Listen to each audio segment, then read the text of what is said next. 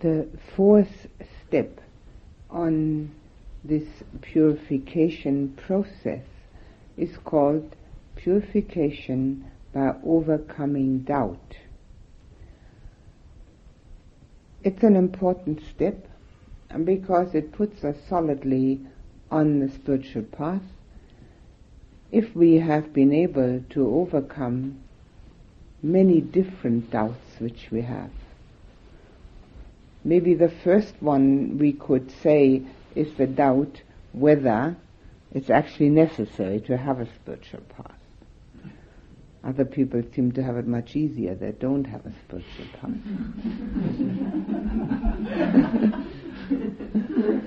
And the second doubt that we have is whether we've chosen the right one. And having overcome all those two, we have to still overcome the doubt that besets us regarding the actuality of this absolute truth that the Buddha taught, because it doesn't seem apparent to us. The absolute truth which he taught cannot be seen with our physical eye. It cannot be grasped with any of our senses. So, of course, we have doubts. Now, there are 5 spiritual qualities which help us to become more proficient at overcoming this doubt. They help us to work a little better at this whole difficulty that everybody experiences. These 5 spiritual faculties eventually turn into the 5 spiritual powers. And in both instances, as faculties and as powers, they are part of the 37 factors of enlightenment. In fact, there are 10 of those factors. So you can see that they're very important. The Buddha compared them to a set of horses pulling a carriage. One is a lead horse, and then there are 2 pairs. Now the lead horse can go as fast as it wishes. Doesn't matter. The others have to follow, or as slow as it wishes. But the pairs have to go at the same speed. Because if one goes faster than the other, then the carriage will topple. So we have to have balance with those. The lead horse is mindfulness.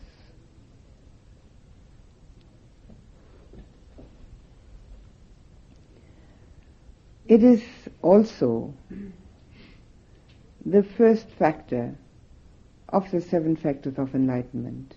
And as I mentioned earlier today, those things that are mentioned first are not necessarily more important, but they open the door for us. And here again, it's mentioned first as the lead horse. Mindfulness, bare attention, introspection, awareness, knowing what's going on. Primarily within oneself. But eventually we can branch out. And we can also pay attention to people and situations around us without judgment. It's a very valuable exercise because our surroundings, the people around us, are our mirrors. We can only see in them what we have already experienced ourselves. So if there's somebody near us whom we don't like because of a certain quality, we can be quite sure we've got it. It's a guarantee. If we do not judge that person for that quality, but just notice it, then it's very likely that we have had that quality and have overcome it. But as long as we're judging, we've still got it. And that is a very valuable understanding, because in a mirror we can only see what is standing in front of it. And that's why we say only a Buddha knows a Buddha. We don't know what a Buddha is like. So even if he was sitting right here, we wouldn't know it was a Buddha. But we certainly know what an angry person is like. We've been that ourselves. We have no problem recognizing that. We also have no problem recognizing what a person is like who is not very considerate, because we ourselves have been inconsiderate. We also know what a person is like who's aggressive. We've been that ourselves. We can not only hear it, we can feel it. It's like we have a connection to that. But we do not have a connection to enlightenment yet. So we can't feel it, even if it was sitting right next to us. So we see in our environment, in other people, a mirroring of ourselves.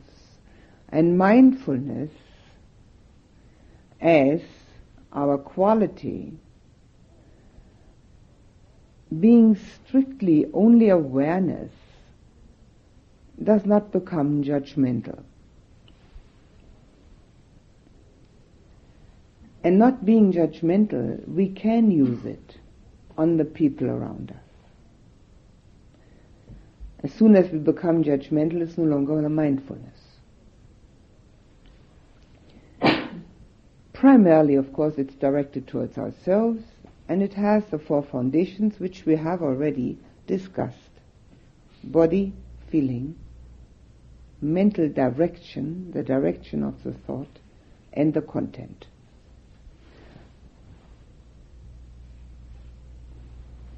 The importance of mindfulness has to be stressed over and over again, because it's the only thing that makes it possible to recognize and then change. There's no other way of recognition. It's that certain quality in oneself which looks and sees. We never will see everything within ourselves. It's difficult. We all have a blind spot. Like when driving a car, there's a blind spot. Can't be helped. It's there. That will only go with enlightenment, that last blind spot. But the less we have of blind spots, the easier it is to know ourselves. The injunction of a number of the great sages, something that was the only thing they taught, has been know thyself, or who am I?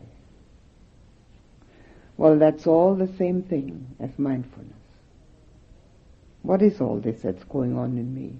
Why do I dislike this and like that? Why do I become perturbed and angry and upset and worried and depressed and all these things? And mindfulness will also show us, if we use our environment as a mirror, the things which are desirable. We do not only see such things which are not pleasant in others. We will see things which are pleasant. And we can infer from that too that that is a mirror. And we can become aware of the fact that these things in us can be strengthened. Mindfulness is taught by the Buddha in conjunction with clear comprehension. Mindfulness is called sati in Pali, S-A-T-I. And clear comprehension is sampajanya. These two work together. And he mentions them together many times. Mindfulness is strictly knowing. No judging, no discriminating. It's called knowing only. Being fully aware. But clear comprehension has to enter into the picture in order to make it possible for us to know whether a thought is wholesome or unwholesome.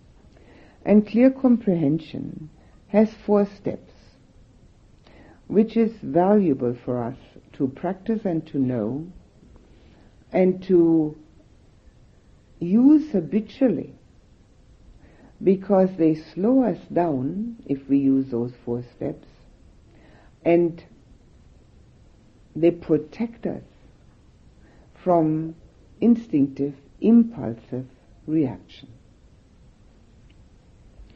The first step is to investigate the purpose of our thought or speech or action.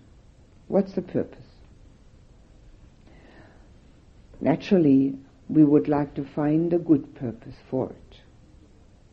So if we're satisfied that the purpose we have in mind is valuable and useful, then we make the next inquiry.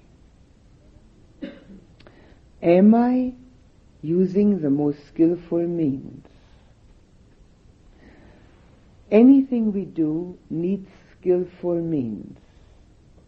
This is a statement by the Buddha which is repeated many times. Even our best purpose can be thwarted if our means are not suitable.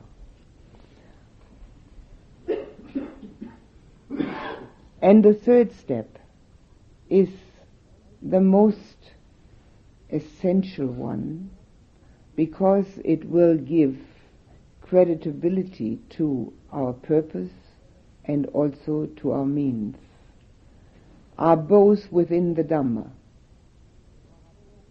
Now you see, we may have a person who is intending to rob a bank. It's not unknown. So he makes that investigation. What's my purpose? Is it a good one? Well, certainly it's a good one. I need the money if the bank doesn't. Okay, then next inquiry. Am I using the most skillful means? Well, certainly I've got the best equipment and I know exactly where the burglar alarm is. So I've got the best skillful means. But if we then were to investigate the third step, is it within the Dhamma, he would soon find out, if he knows the Dhamma, that he is breaking the second precept, not to steal. This is just an application of this explanation, which is very easy to understand because it's so obvious and absurd. But in all our investigations, we have to make sure whether our purpose and our means are both within virtues and moral conduct. There are never the considerations that the end excuses the means. There's no such thing in the Dhamma. Both have to be virtues and have moral conduct at their base, and have to have that Dhammic quality of being wholesome and beneficial to oneself and others. Now we have a great protection system built in within. The Buddha calls it Hiriotapa. In English that's literally translated shame and fear, but we can call it our conscience. We've all got it. Sometimes we'd like to shut it up. But if we are honest to ourselves, it will continue to speak to us.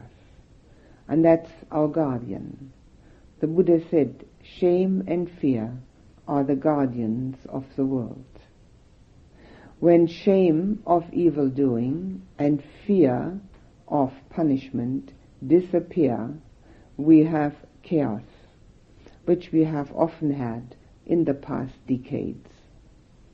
Chaotic situations where human rights are totally trampled upon because shame has gone by the wayside and fear of punishment has been totally lost because it wasn't being used, punishment. And the chaotic situation which arises from that is then a matter of total loss of the Dhamma qualities. So we ourselves have this built in, a conscience. We are ashamed to do the wrong things, and we do fear that we will be looked upon badly. We may not fear punishment because we may not do something that terrible, but the fear even of being ostracized or talked about is enough. And to be ashamed. So we have all that, and that protects us. And if we do not want to listen to it, we can be quite sure that something is going wrong. Anyone who is looking or is treading on a spiritual path and is doing meditation has either already listened to his or her conscience and been able to overcome the difficulties of this basic bad behavior, or is about to do so, because one cannot continue otherwise. The fourth step on clear comprehension is the investigation whether one's purpose has been fulfilled. And if not, why not? What went wrong? Now we may have had the best purpose in mind of telling somebody else the truth. And we thought we were using the best skillful means by being very logical, very rational, very kind. And we thought that the whole thing was within the Dhamma because it was truthful and it was supposed to help that person. But the other person got angry. What happened? Obviously, something went wrong. So we have to check back on it and see, was it the purpose or were the means? One of the two must have been at fault, or both. And we can see that and learn from that. The main purpose of this clear comprehension is our ability to discriminate between that which we have found through mindfulness and is wholesome and that which is unwholesome. So every time we watch our thought process to see whether it's wholesome or unwholesome, we're using clear comprehension. And clear comprehension is that which gives mindfulness its seal. Mindfulness as such can be used by our bank robber very well. After he has ascertained that his purpose is all right, his means are fine, and he doesn't know anything about the Dhamma anyway, he has to be extremely mindful so that he isn't caught. He has to watch every step he takes. He has to watch every hand movement that he makes. Otherwise, he's going to land in jail in no time. So his mindfulness is there, but his clear comprehension is lacking. Therefore, the two have to go together. And we all have that quality within, and all we have to do is cultivate more of it. When we cultivate our mindfulness, we will automatically try to cultivate our clear comprehension, because we are not the kind of people who will blindly just pay attention. We will want to know whether this is useful, valuable, or beneficial, profitable to us. With mindfulness as the lead horse, we then have two pairs. The first pair is called faith and wisdom. And the Buddha compared faith to a blind giant who meets up with a very sharp-eyed cripple called wisdom. And this blind giant called faith says to the sharp-eyed cripple called wisdom, "I'm very strong, but I can't see at all. Now you're quite weak, but you've got very sharp eyes. Please come and ride on my shoulders. Together we'll go far."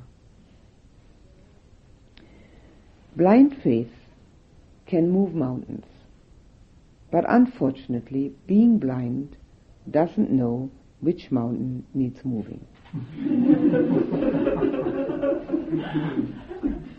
So it has to have wisdom as its associate. Now we also do not necessarily translate the word saddha, which is the Pali word for that, as faith, because it does have a bit of a connotation in English. We often translate it as confidence.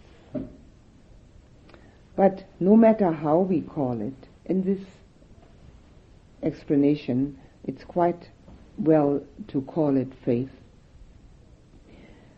It is the heart quality, and wisdom is the mind quality. And since we have both, we obviously need to use both.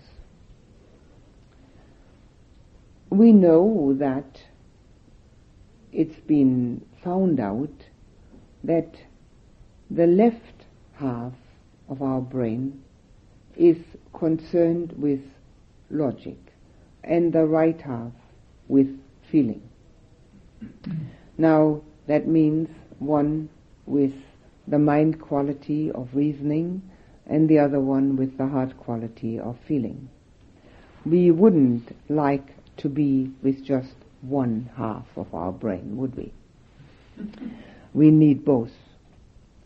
And we have to bring both to bear on the spiritual path, because without one or the other, it will not flourish.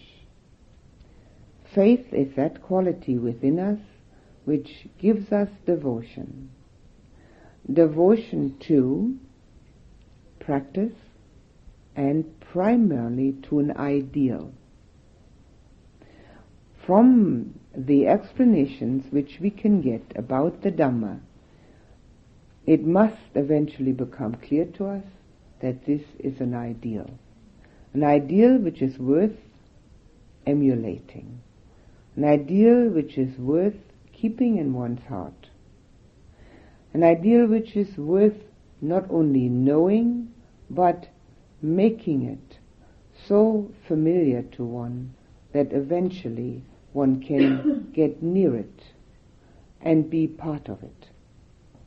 All that's only possible through the quality of love and devotion, which of course result in confidence.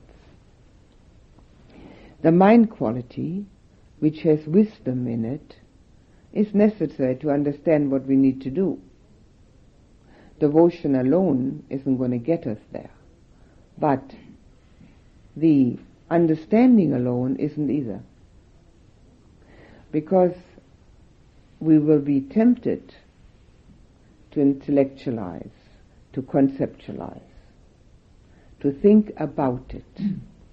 And it is a fact that the mileage between that what we know and that what we can do is enormous. We know far more than what we can actualize in ourselves. I'm sure we've all known for years on end that we're supposed to love our neighbors as ourselves. It's no difficulty knowing that. Everybody knows it. The whole world knows it. And who's doing it? The difference between that what we know and what we do is so big because the doing is far more difficult. The knowing is much easier. And everybody is tempted to imagine that because one knows it, it's done. This is a danger in reading and in also writing and in talking. Because when we read, write, and verbalize, it seems as if it's totally clear. There's no doubt about it. We've overcome all doubt, and it's done. So it isn't sufficient to know and to understand. It's got to be loved.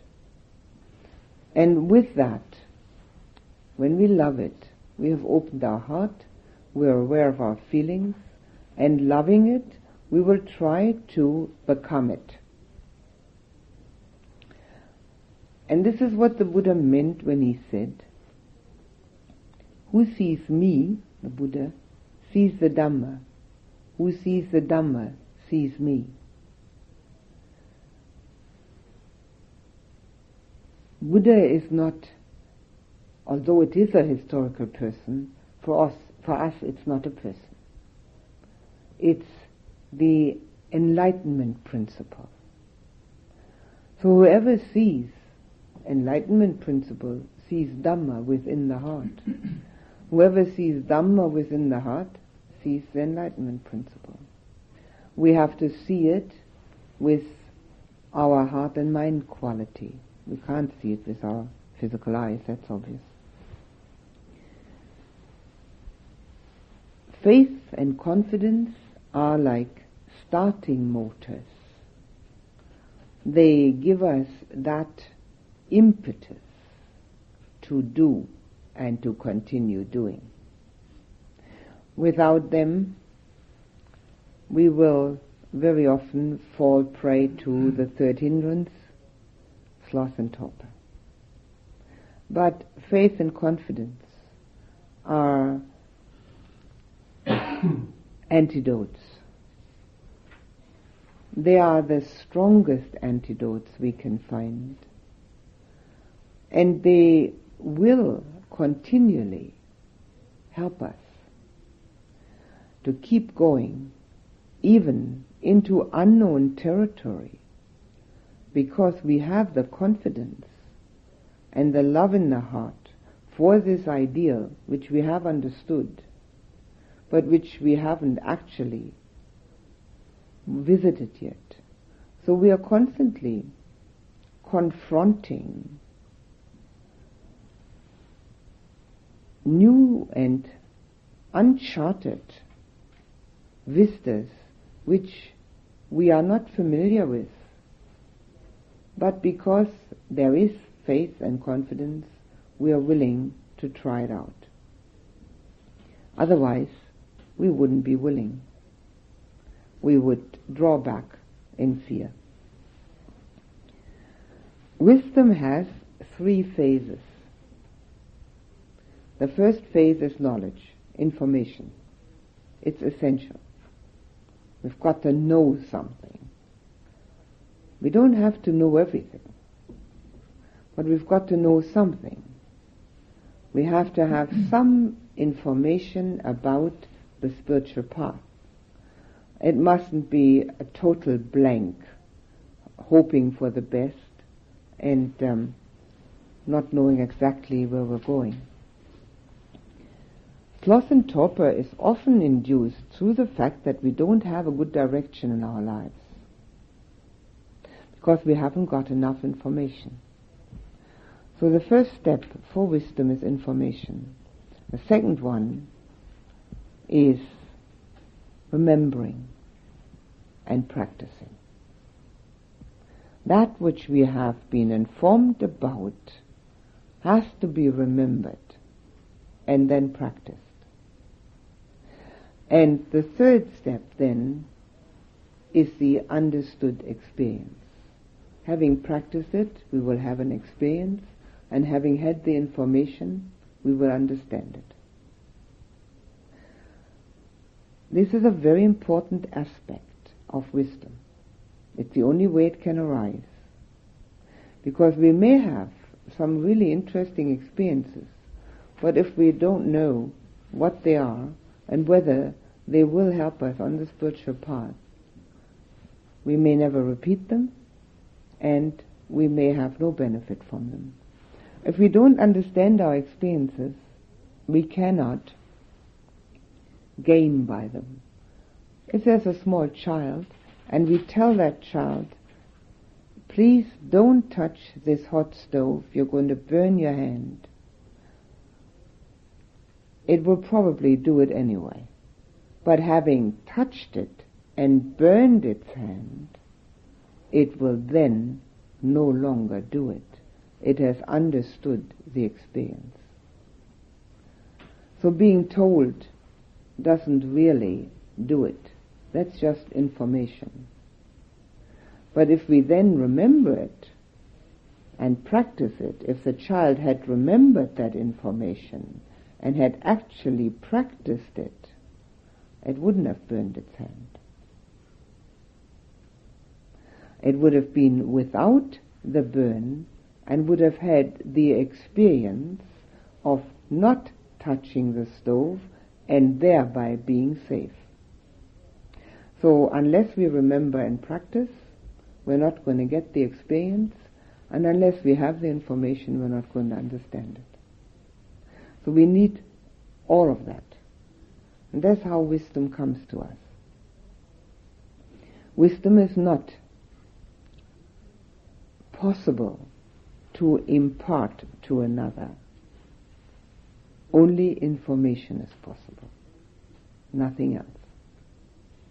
So all you can get and all you are getting is information. Wisdom is up to everybody, themselves. The second pair that has to be in balance is energy and concentration. And that is something that we notice in our meditation practice. If there's too much physical energy and no concentration, there's enormous restlessness. If there's too much concentration and no energy, there is tiredness, lack of awareness. Mental energy has to be balanced with concentration. If the mental energy is slack and the mind does concentrate because it's not being disturbed, because there isn't any energy to disturb it, it's a dreamlike quality. It can actually be something like a trance. It's very easy to know whether one has been in a trance or not. If one thinks one might have been concentrated but isn't quite sure at the end of the meditation, if it has been a dreamlike trance-like state. One feels very tired at the end of the meditation and would like to go to bed. If one has been concentrated with mental energy to the point where it was true concentration, one feels extremely energetic at the end of the meditation and is quite happy and willing to do many things, including meditating again. No question about going to bed. So it's very easy to check for oneself if one has any doubts about the matter.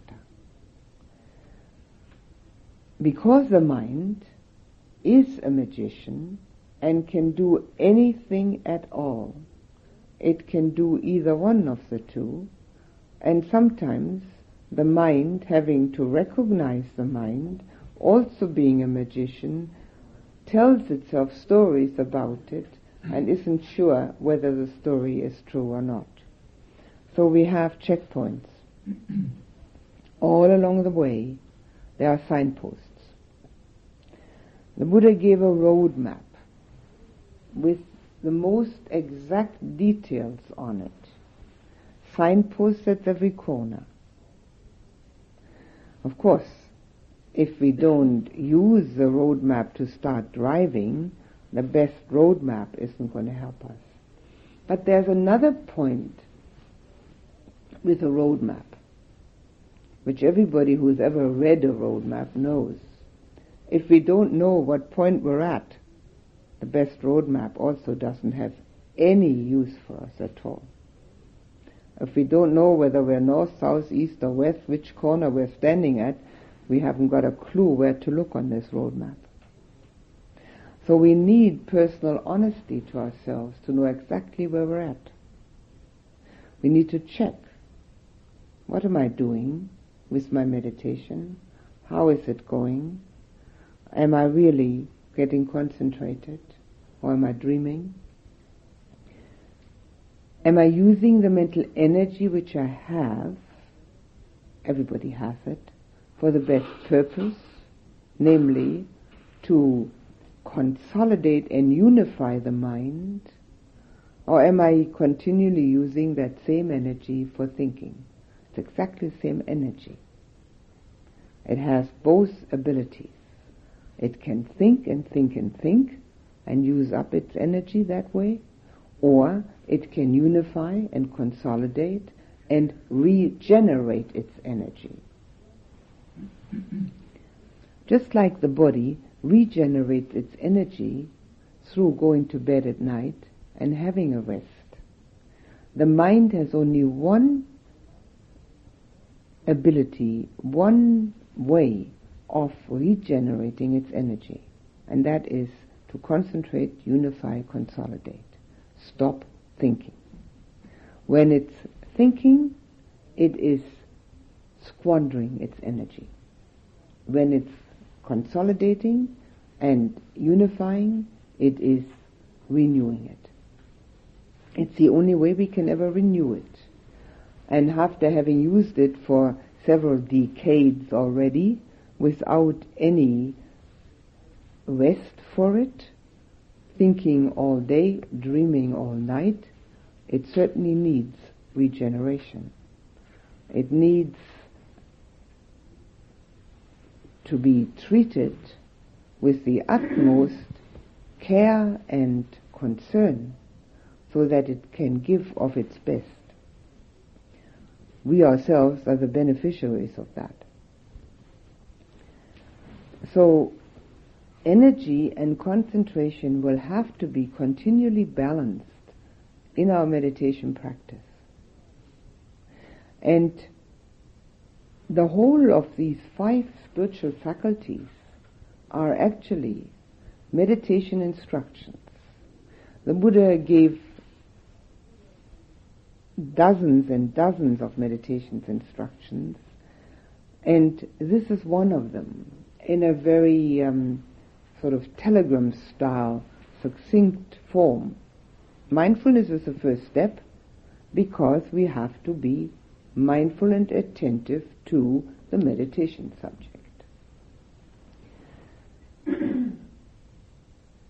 confidence and wisdom are calm and insight. Wisdom is insight. It's the understood experience. But with the feeling of confidence as our support, without fear to let go, to be confident that we can actually do it, and letting ourselves go into the meditation subject without drawing back, we become concentrated. And then, as we experience the calm of that, we have to continue to balance concentration with energy, because when we have already become concentrated and are in any of the states of absorption, meditative absorption, it's very easy to let go of the energy and revert to a state which is unclear. So the whole 5 spiritual faculties have their application on the meditative path, but equally so have their application for our whole attempt on spiritual living, and are concerned with the things outside of meditation just as much as inside the meditation. Mindfulness is our daily activity. Faith and wisdom are essential to make us stay with the spiritual practice. And energy and concentration are also necessary in order to facilitate all our activities. If we have no energy, we will fall into sloth and torpor. If we have no concentration, we will not be able to do the things we do well. So whatever we learn in meditation can be used in daily living. As much as we practice in daily life will help us in our meditation. The two have to work together and always will. And the same qualities which are useful for one are just as beneficial for the other. The one that is most difficult for Westerners is faith and devotion. It has gone out of fashion. It used to be quite fashionable in the last century, but in this one it's no longer talked about. This is a quality which is quite prevalent in the East. But the investigative quality which the Westerner has is not so prominent in the Eastern. So I've always been wishing and hoping that we could sort of mesh the two together and we'd have a wonderful quality, the two together, like mixing milk with water, and that goes into each other completely. But unfortunately that can't be done. So we each have to do it for ourselves. We each have to arouse both qualities. Now, because we have far more of the investigative ability, we should use it in order to find out whether that alone will actually be sufficient, or whether we cannot also arouse the heart quality to be really loving and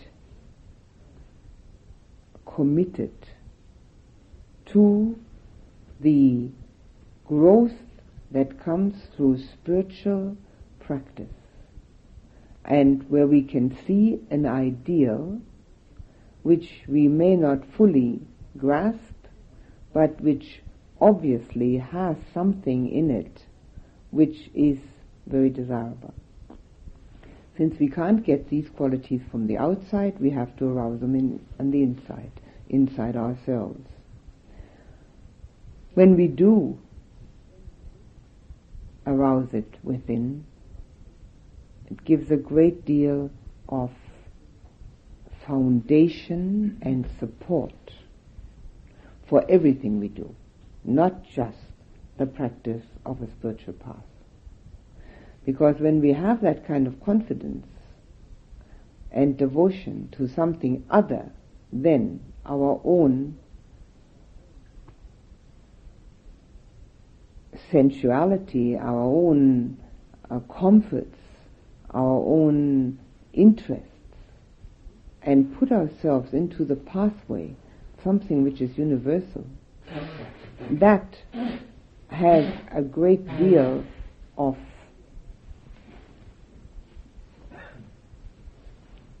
impact on our reaction to our daily living and all its difficulties and all its duties and responsibilities. Because we constantly know. Breath for just a moment.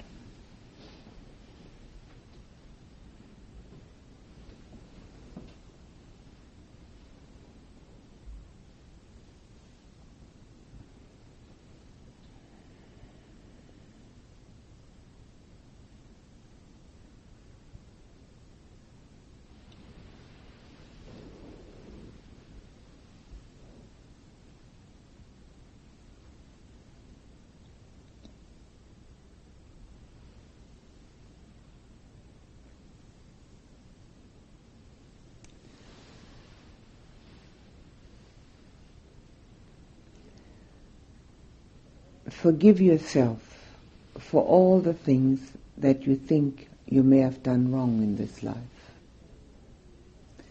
Forgive yourself for all the thoughts you may have had in this life which were not beneficial. And forgive yourself for all the words you may have spoken which may have been detrimental. Forgive yourself completely, recognizing how difficult it is to be a human being.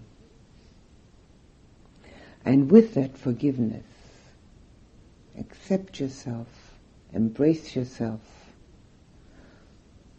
fill yourself with love,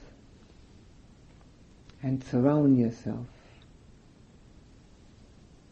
with affection.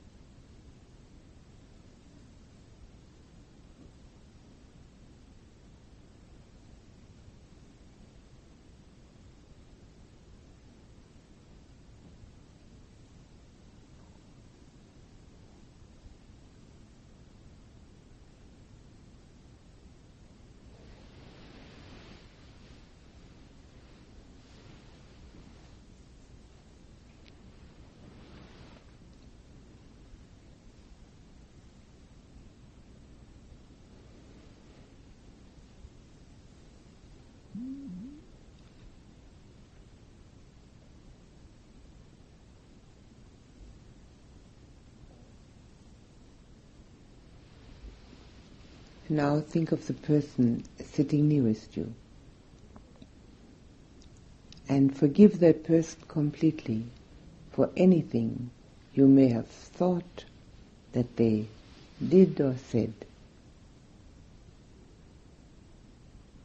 Forgive him or her fully, accepting that person totally with love and compassion.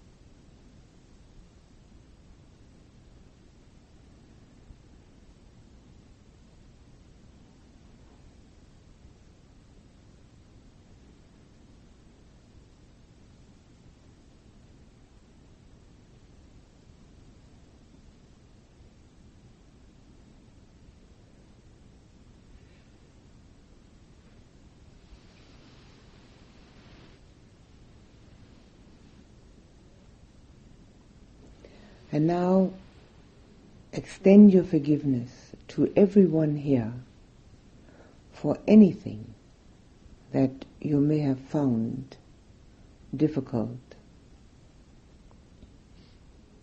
or obstructive. Total forgiveness for anything that is within that person in thought, speech or action. And fill everyone with love. Surround everyone with affection.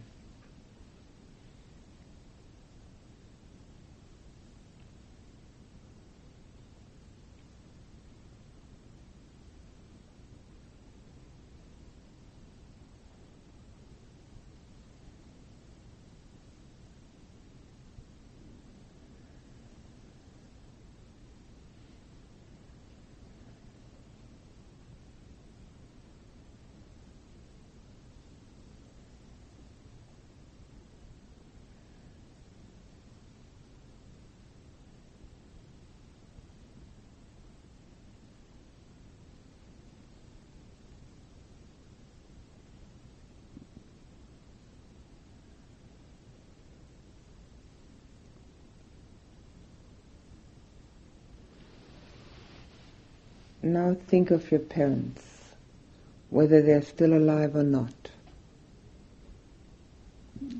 Forgive them completely for anything that they may have thought, said or done which was not to your liking or was detrimental to your well-being, detrimental to their well-being. Forgive them, recognizing the difficulty of being a human being, recognizing their dukkha, and with that forgiveness, fill them with acceptance and love.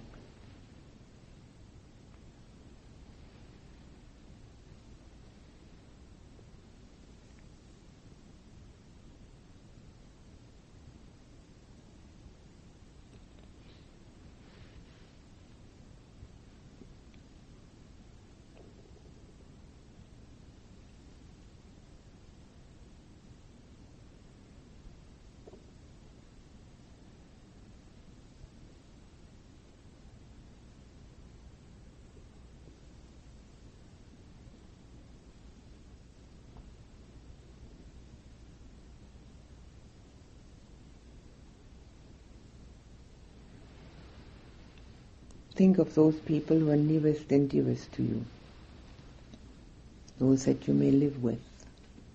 Forgive them for everything that has ever bothered you. Fill them completely with that forgiveness, recognizing their difficulties, their dukkha, and embrace them with love.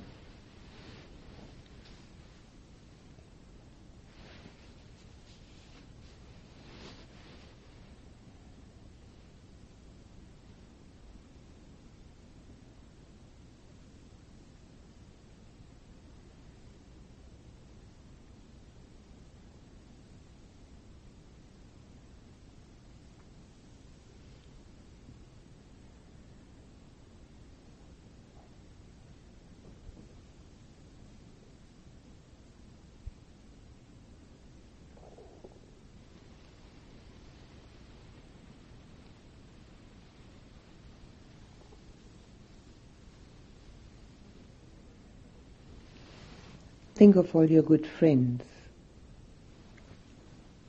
Fill them with your forgiveness for whatever you may have noticed in them that you didn't like. Forgive them for all their thoughts, speech and action. Fill them with that forgiveness. Accept them exactly the way they are. Embrace them with love.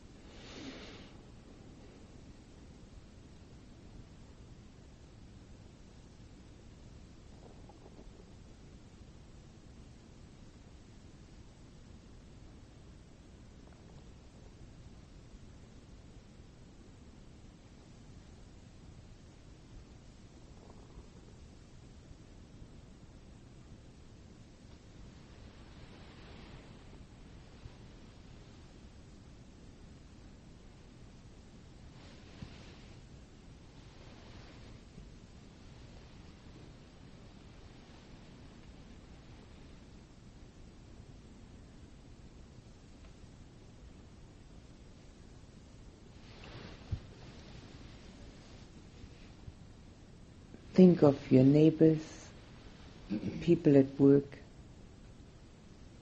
acquaintances, people you meet here and there, those that you know or those that you only see. Forgive them for everything that you may ever have noticed in them that may have been objectionable. Accept them just the way they are. Fill them completely with your forgiveness. Embrace them with your love.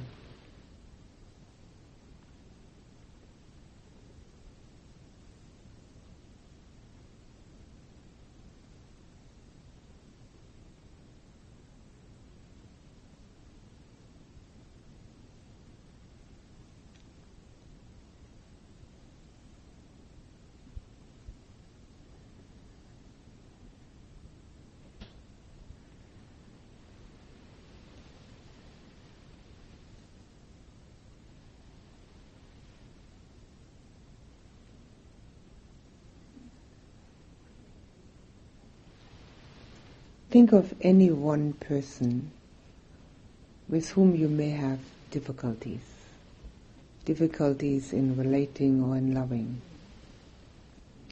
Forgive that person for anything you know about him or her that may be detrimental. Recognizing the difficulty of being a human being, accept that person fully, just the way they are. Fill him or her with your forgiveness. Embrace him or her with love.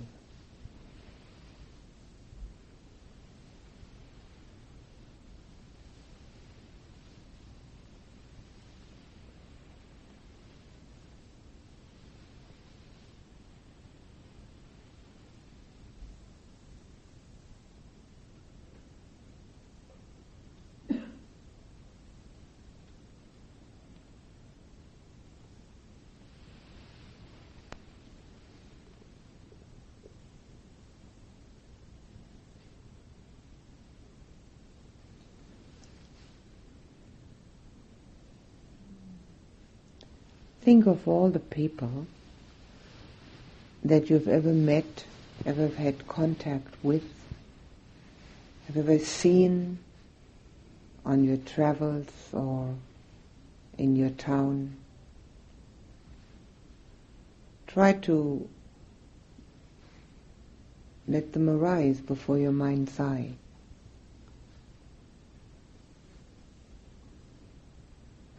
Fill them with your forgiveness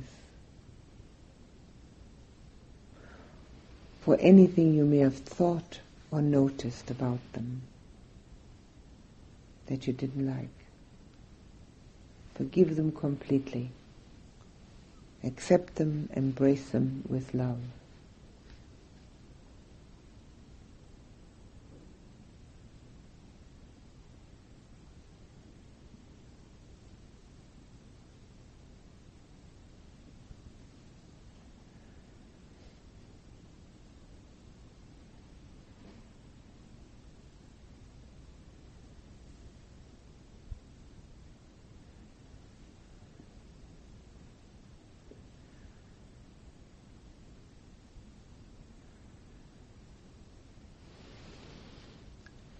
Put your attention back on yourself.